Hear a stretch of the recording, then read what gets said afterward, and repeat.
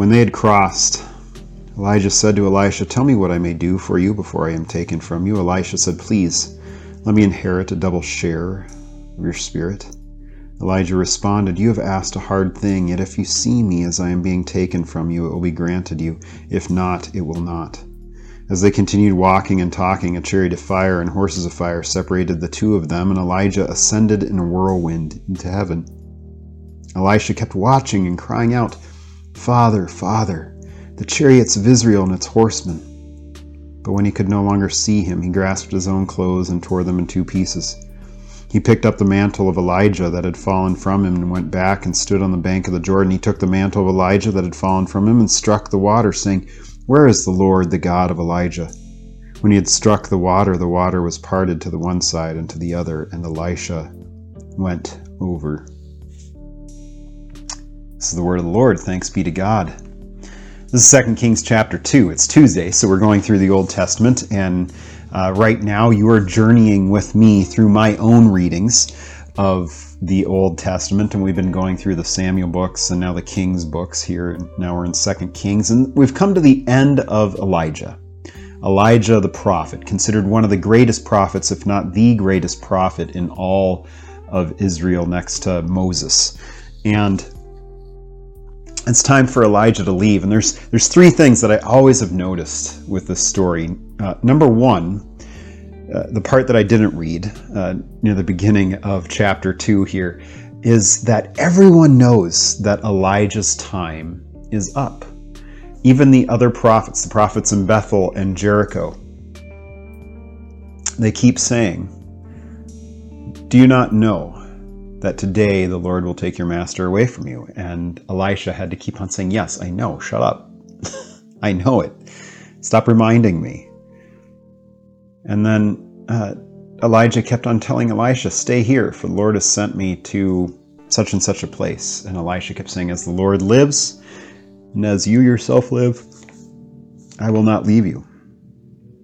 The picture that we're painted here is that Elisha was fulfilling his calling at that time, fulfilling his vocational call at that time. He was not called to be Elijah yet. He was not called to be a prophet on his own. He was called to be the apprentice to Elijah. That was his calling above everything else. And he was sticking with it. He was sticking with it. He was going with Elijah wherever he was going. Regardless of the fact that Elijah was going to be gone, he was clinging to his calling. He was clinging to his master. He was being fully devoted to what it was that God had called him to, which was to serve Elijah and to learn from him. There's a lesson there for us, right? Being fully devoted and called by God to a particular thing and holding on to it, being connected to it, saying that this is going to be our thing. I'm going to do this, Lord, because you've called me to do this. There's this stick-to-itiveness to it, even when things seem like they're the most bleak. How often it is that if things don't turn out the way we want them to, we just give up. Or if we don't get the number of people that we want to come to something, we give up. Or when a particular ministry starts to get hard, or a particular vocation starts to get hard, we just give up. Instead of realizing that, you know what, God has called you to this, even in this worst of worst scenarios. God has called you. Secondly, the second thing that I always notice here is that Elijah turns to his apprentice, to Elisha, and he wants to give him one more gift before he leaves. And he says, "Tell me what I may do for you before I'm taken from you." And I love Elisha's response. He says, "Please, let me inherit a double portion or a double share of your spirit." Now, many people see this as Elisha being greedy, that he wants to be greater than Elijah, that he wants more power, that he wants to be impressive, that he wants to be awesome, that, all these different things. But I read it here, and I read the reaction of Elijah. "You've asked a hard thing, yet if you see me as I am being taken from you, it will be granted to you. If not, it will not." I look at this and I see Elisha going, I'm not ready. I'm not as good as you, Elijah. I don't have the same gifts. I don't have the same abilities. Can God give me twice as much spiritual power as He's given you? Can God give me twice as much faith as He has given you? Because I need it. I'm spiritually poor. My faith is weak. I know that all that I'm going to be able to do for the Lord is whatever He does through me. And I need a double portion of what you have in order to do that. There's a sense of humility there. And I think that's what is the most difficult, is that he was ready to come to Elijah and say, I'm weak, I'm small, I need more than what God has given you in order to be at all successful in what it is that God has called me to do. And then lastly, I find it interesting that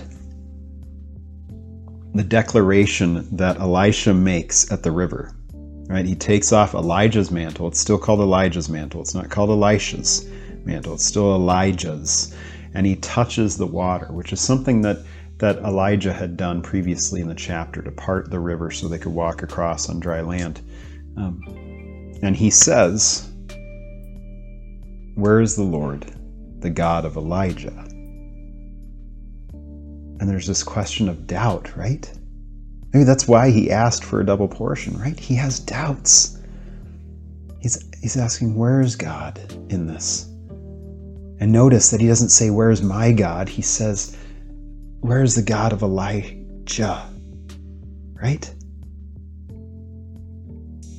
Church, beloved, we always see doubt as a horrible thing. And yes, we want to have faith.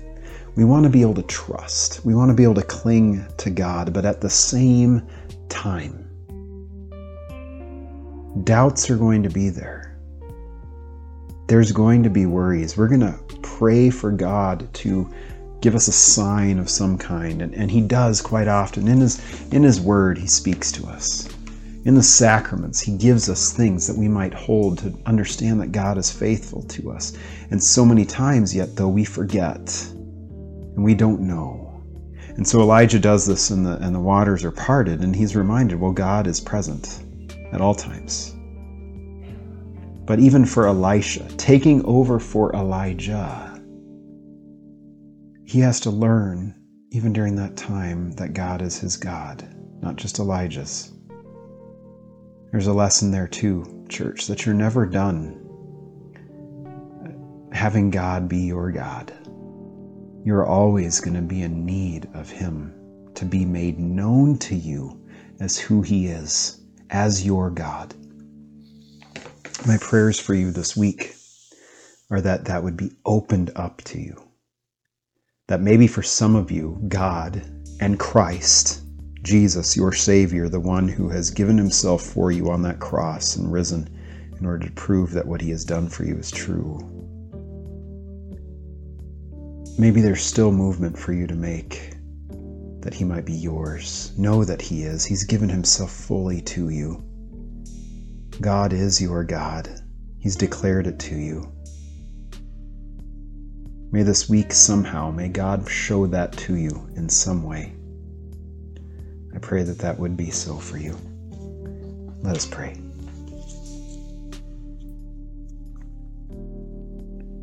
O Lord, we beseech Thee, that Thy continual pity cleanse and defend Thy church, and because it cannot continue in safety without Thy succor, preserve it evermore by Thy help and goodness through Jesus Christ our Lord. Amen. Well, go in peace. Serve the Lord. We'll see you tomorrow.